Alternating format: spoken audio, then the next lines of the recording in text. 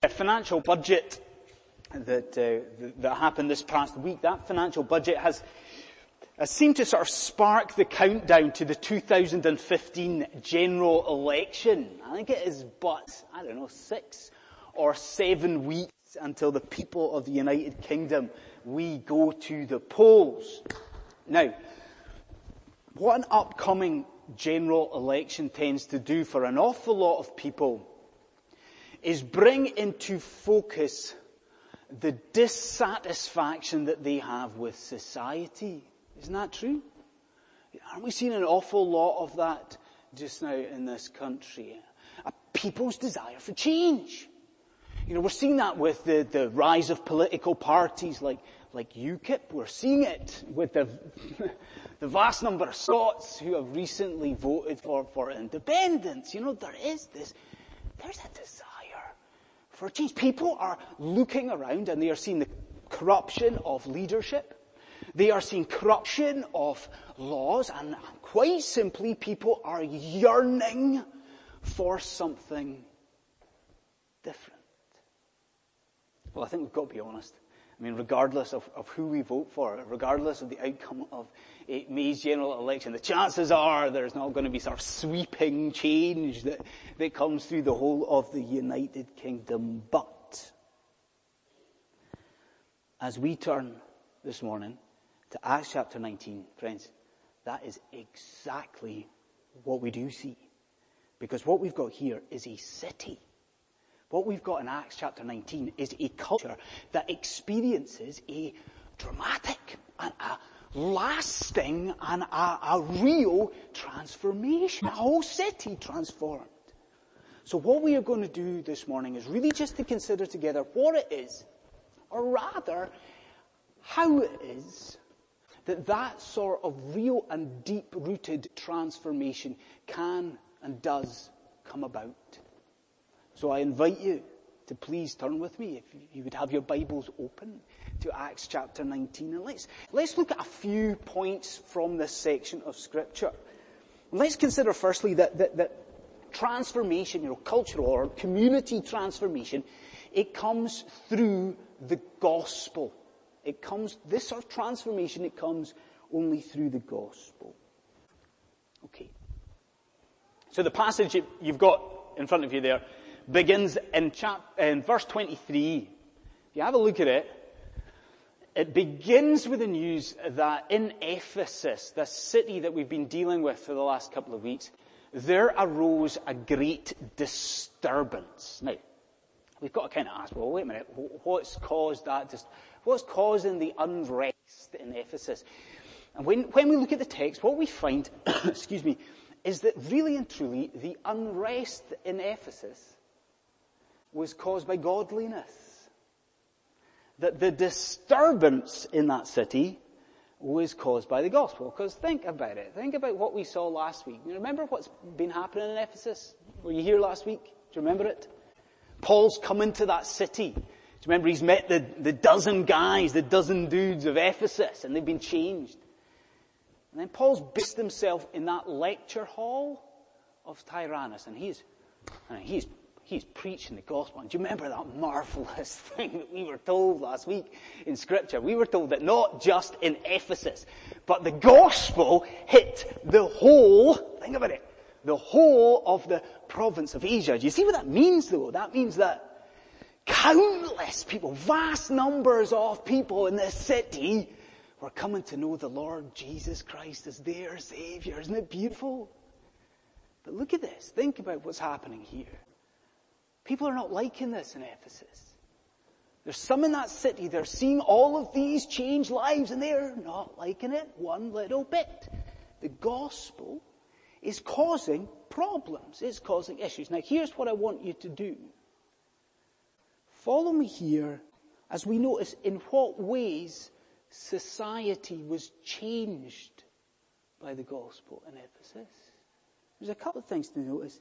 Notice firstly that you see here that the gospel was changing the economic landscape of this city. The gospel was changing the economic landscape. Now, I don't know if you're old enough to remember or even if you've seen footage of the trade union meetings that took place in this country in the sort of early 1980s, maybe you're not old enough, maybe you've never seen it, but at the time of the minor sort of strikes in this country, there was a lot of trade union meetings. And if you see the footage of them, how will I put this? These trade union meetings were kind of animated affairs, they tended to be kind of lively. Well, that is the sort of thing that we've got to be thinking about and picturing in Ephesus. Because you'll notice what we're told. We're told about this guy called Demetrius. Now, he's a guy who makes his living, it seems, out of making these little silver shrines to the goddess Artemis. Now, do you see what Demetrius does? Demetrius gets a trade union meeting going, doesn't he? He gets all of his friends and his colleagues together, and it's a bit of a lively affair. Because he's complaining about the Christians. He's saying to his colleagues, you see these Christians? You see these people who've had their lives changed? They are threatening our industry. They are threatening our very livelihood. Because you see, friends, what's happened in Ephesus, don't you? These people have been saved, and they are now changing the way they spend their money, aren't they? They're saved by Christ. They're no longer spending the money they used to do. They're no longer spending it on foolish little trinkets and idols. In fact, you know what you could say? You could say that because of the gospel, that the Christians were willing to take a financial hit. Do me a favor, look at verse 19. Look at verse 19. Now remember what we saw last week. The Christians saw the power of the Holy Spirit, and they repented. Now look at the form of the repentance here in verse 19. What do? They burn their scrolls, and it's to the tune of 50,000 drachmas. Now that might not mean all that much. I don't know if you've got the sort of currency rate going around in your head, but do you know what that is? That there is the equivalent of millions and millions and millions of pounds, very literally going up in smoke in Ephesus. Do you see what's happened? Vast numbers of people changed by grace in that city, and the economic landscape is shifting. There's another thing to notice here, not just economically. Notice that in Ephesus, the gospel is changing the cultural landscape as well.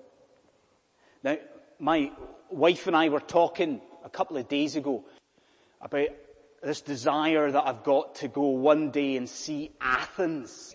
I really want to go. I don't really know why I've got this down desire to go. It's probably one of those weird things where I've done a sort of school project on it when I was a little kid, and it's kind of lodged in the back of my mind that I've got to go to Athens.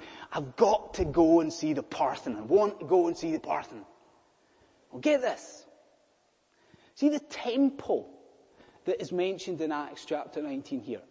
This temple to Artemis. You ready for this statistic? It was 4 times the size of the Parthenon. I mean, this thing was massive. And what we've got to understand because of that is that this temple to Artemis, it dominated Ephesus. Now, I don't just mean that it dominated it physically. I mean that the temple to Artemis, it dominated everything about Ephesus. It dominated its tourist trade. You can imagine everyone flocking to come into the city to see the temple. It dominated the cultural and the religious personality of this city. Now look what happens in verse 27. Demetrius, in this trade union meeting, he says, look, because of these Christians, because of the gospel, what does he say, verse 27? There's the danger not only that our trade will lose its good name, so he's saying to his colleagues, not only are we losing cash because of these Christians, what does he say? He says that the temple will be discredited and that Artemis herself will be robbed of her majesty. Friends, do you see what is going on here? People in Ephesus are coming to Christ and having their sins forgiven. They're coming in droves. And they are having their very understanding of the city, the very understanding of their identity radically reshaped. Do you see the city? I mean, economically, culturally, religiously, everything is being transformed, and it's being transformed by the Lord Jesus Christ. And so because of that, I've got a couple of questions to ask you, the congregation of London City Presbyterian Church. First one, you see this in Ephesus? Do you believe that this can happen again? Like, do you believe that a culture like this, do you believe that an entire city can experience real gospel change? Do you believe that? Like, do you believe that maybe your group of friends, bigger than that? Do you believe that the community in which you live may be bigger than that? Do you believe that this city that we're living in just now, do you believe that this can experience some sort of transformation? Do you believe that? I'm telling you this morning, in the name of Jesus Christ, that this can happen. That's the power of the gospel. In fact, we are seeing this in other parts of the globe. In parts of Southeast Asia and maybe even parts of South America, we are seeing multitudes of people. They're flocking to Christ. They're having their lives changed. Entire cultures affected by the gospel. This can happen again. Second question I want to ask you. Like, you see what's happening in Ephesus, don't you? Like, you're seeing that gospel living is really threatening Demetrius and his colleagues, don't you? Like, he's looking at these Christians and he's looking at the way they live. And Demetrius and all these other people, they are really, really challenged by that way of living. So here's my question, and I want you to hear it. Are the people in your life threatened and challenged by the way that you live? As a Christian, is that true of you? Are they? I mean, do people look at the way that you live and do they feel actually quite uncomfortable about a different set of values, if you like, but do they feel uncomfortable by an entirely different way of life? I mean, do people look at you as a Christian and do they see a life so radically changed, so radically transformed by Jesus Christ that it infiltrates into every single area of your existence? And does that make them feel uncomfortable? Is that happening? Friends, I think we should be, honestly, as a group of people this morning, we should be really encouraged and enthused by what we're seeing in Acts chapter 19. Because what we've got here, what we see is not only the power of the gospel to transform lives. What we see in Acts chapter 19 is the potential of the gospel to transform cities. Okay, secondly, please note here that transformation, community transformation, it involves a spiritual battle. It involves a spiritual battle. So, if you're following me so far, you see that transformation, gospel transformation is possible. Transformation is possible through the gospel. But what we see in Acts 19 and this episode in Ephesus, I think, is a real window into the war. What you've got in Acts 19 is a window into the spiritual battle that rages around gospel transformation. And there are, of course, two sides to that spiritual battle. So first of all, I want you to see here the opposition to the gospel in Ephesus. Now, I said just a moment ago, one day I want to go to Athens and I want to go and see the Parthenon. Like, get this, 10 times more than I want to go to Athens. I want to go to the ruins of the city of Ephesus. So I'm saying to you as a congregation, like, see, British Museum, just forget it. Or some park somewhere, forget it. Like, our next congregational outing, we're going to Ephesus, No expense spared. We are going to Ephesus. Because you see, Ephesus is fantastic. I mean, it is beautifully preserved. Now, you've noticed in that portion of Scripture that there is mention a few times of a theatre in Ephesus. It's mentioned there in Acts 19. Like, get this, it's still there. And it's beautifully preserved. And you approach Ephesus and it's kind of built into the hill. And it is absolutely massive.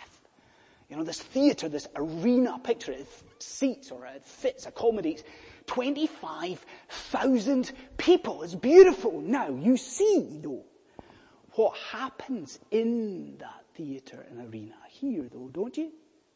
Like on the back of this trade union meeting, Demetrius has managed to stir up the masses of Ephesus. And they're in a frenzy now. And you see what they do? They grab Gaius and Aristarchus, Paul's companions, and they drag them through Ephesus and they throw them into this theatre. They throw them into this arena, all of these thousands of people. But it's the sheer, unadulterated chaos of the crowd at that point that I want you to see, because that is God's emphasis in the text. It's the confusion of the crowd. Look at it. Twice we are told that this crowd at this point was in confusion. Then, now get your heads around this, not only are they in confusion, we are told that most of this riot, most of this mob, didn't even know what the riot was about. Do you see the chaos? Do you see the mayhem? And then Luke tells us about this guy, Alexander. And Alexander is a Jew, and he's pushed forward in this theatre, in this arena to the front. And you can see what's going on. You know, he's sort of saying, you know, you can persecute these Christians, but we're Jews. Keep us out of this. But such is the confusion. So irrational is this crowd at this point. Do you see what they do? They stand before Alexander and they shout at this guy for 2 solid hours. Friends, do you see the point?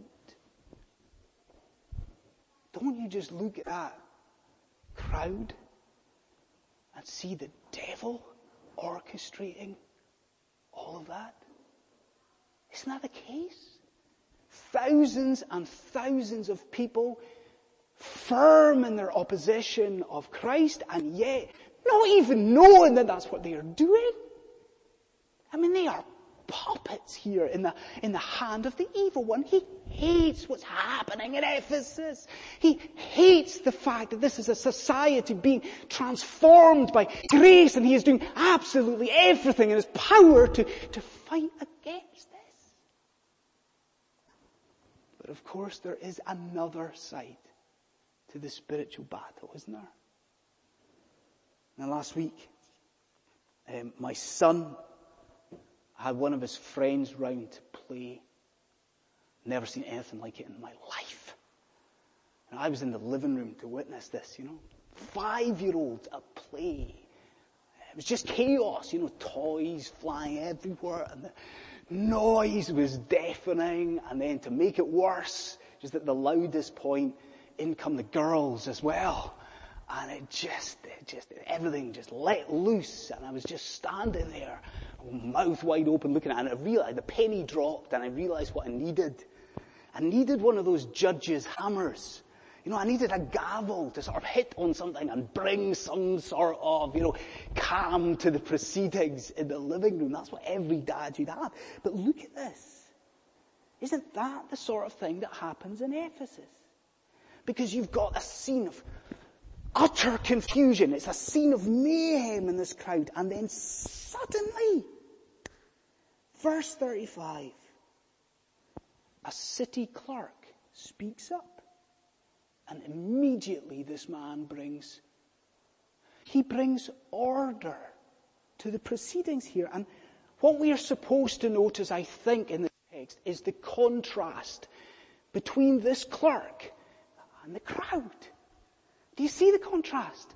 Against the backdrop of all of this confusion and mayhem, you have from the clerk here one of the most calm and rational speeches you could imagine. We see what he says. It's so rational. He just says to them, look, these Christians have done nothing wrong. Then he says, even if they have, come on, there are legal proceedings to follow.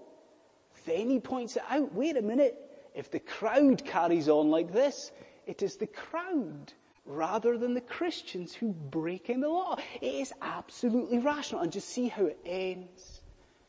Such is the calm that this man brings, that the clerk is quite simply able to just dismiss the riot, dismiss the crowd. Again, I ask you, do you see the point?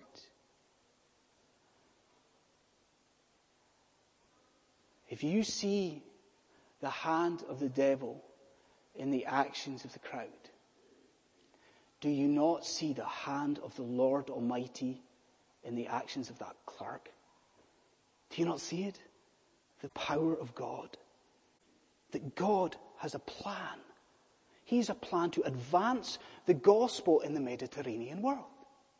And it does not matter what is thrown at him. It does not matter how ferocious the devil attacks. It doesn't matter. The Lord he can use a clerk.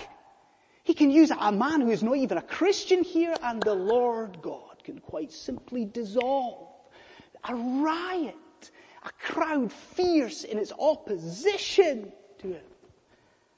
Friends, I want you to see this morning and know that, of course, there will always be in our lives opposition to the work of the gospel. But what I want you to see from Acts 19, is sometimes see the opposition you face is not only going to be dedicated to our shouting against this man, but sometimes that opposition is going to be entirely irrational. And I ask you this, is that not the prevailing characteristic of the opposition to Jesus Christ in Britain in the 21st century? Is it not just irrational? Humanist groups, secular organizations, the atheists in your life, used, surely, unwittingly, to oppose the gospel, but used so irrationally. So friends, I'm saying to you, you cling to this. You ready? You see this spiritual battle, this spiritual warfare that we are seeing with such clarity and vividness in Ephesus. You cling to the fact that that spiritual war at the cross of Jesus Christ, that war has already been won. It's done and decided. That now the gospel of Jesus Christ is irrepressibly advancing to the ends of the earth. That is what's happening. What we see in Ephesus is not just that the gospel is powerful to transform. What we see in Ephesus is that our God reigns. Thirdly, lastly, we see here that community transformation must be sought in peace. Over the last year, I suppose, we have seen a dramatic rise from ISIS. A group that clearly believes in the use of force to advance their ideologies, the use of terror to advance what it is that they believe. Now, as Christians, we obviously do not believe that such a use of force is in any way, shape or form justifiable, don't we? We know that. But it does raise an interesting question, does it not? What methods are appropriate? What methods should we use if we're seeking this advance of the gospel, this gospel transformation? What should we be doing? How do we do this? Well, to answer that, I just want to remind you of the purpose of the book of Acts. If somebody said to you at the end of the service, why was Acts written? What would you say? Hopefully you remember that way back at the beginning of Luke's gospel, Luke says that he is writing his gospel and the book of Acts to provide this guy called Theophilus with a very orderly account of not only Jesus' ministry, but the life of the early church. That's why he's writing the book of Acts. And when we realize that, I wonder, do you see Luke's purpose in recording this stuff here? Luke's purpose in recording the riot. Like, why did he record the riot? Why did Luke record its subsequent dismissal in such massive amounts of detail? Well, in recording this stuff here, Luke is trying to show that the Christian community are innocent of the charge of civic disobedience. That's what he's doing. He's trying to show in recording Acts chapter 19 that the church of Jesus Christ doesn't use violent means. That the church of Jesus Christ doesn't use underhand tactics to advance the gospel. We do not do that. You see, you've got to realize that at the time that he is writing this, most probably Paul the apostle is in jail in Rome. And Paul is under charge. And so Luke writes this letter to Theophilus and to others to say, Paul's innocent. Paul is not an anarchist. Paul is not using civil disobedience to advance the gospel. And do you see how he brings this out in the text you have in front of you? I mean, that's why Luke emphasizes the fact that Paul wasn't even involved in this. Paul's trying to get into the theater, and he's held back by his friends. That's why the clerk here, he says, see these Christians? They haven't robbed any temples. They haven't broken any laws. That's why the clerk says it's not the Christians. It's the riot. It's the mob that are guilty of breaking the law. And then, do all the pieces of the jigsaw come together? You take a bit of a step back and you realize, wait a minute, we've seen this before. Peter cleared of charges. Gallio, remember? The Roman proconsul defending Paul, clearing his name. Time and time and time again in the book of Acts, we are seeing that Christians were not involved in civil disobedience. Friends, I hope you see the lesson for us this morning. Do you? In our attempts to honor Jesus Christ, in this congregation's attempts to promote the gospel, we too must not use any sort of underhand means. See, in your witness with your friends, your witness in the workplace, we are not to be hostile. We are not to be aggressive. We must cling to the fact, now please hear this, that it is Christ and it is not an enthusiastic Christian that is going to change someone's life. It is Christ. That transformation will only happen through the proclamation of the gospel in the power of the Holy Spirit. So I'll end with this. You ready for my question? Ready? Who are you voting for in May? Who are you going to vote for in May? See, regardless of who it is you vote for, can I reiterate that no real and lasting change is going to happen? Can I reiterate that lasting, real and eternal transformation, it only comes through repentance. Repentance and belief in the Lord Jesus Christ. So I just want to ask, has that happened? I mean, as you're sitting here in this church this morning, are you sitting there as someone who is transformed? Are you? I mean, you're sitting there, and has your sin been forgiven by the Lord Jesus Christ? Has grace come in? Were you a sinner? Now you are clothed in the righteousness of Jesus Christ. Are you? I mean, are you transformed by God? If so, I'm saying to you, can you not rejoice? Should we not rejoice? Because you know what's going to happen, don't you? One day, we are going to inhabit a society and a community that is entirely free of any injustice. One day, we are going to live in that society where there isn't any unfairness, there isn't any sort of poverty. You and I, as the people of God, we are going to be in a place of society where our leadership is entirely perfect. So we should praise God this morning that the gospel can transform. It can change everything And we should thank God, we should praise him this morning, that we will live as his people eternally, forever, in the community of the saints. Let's pray.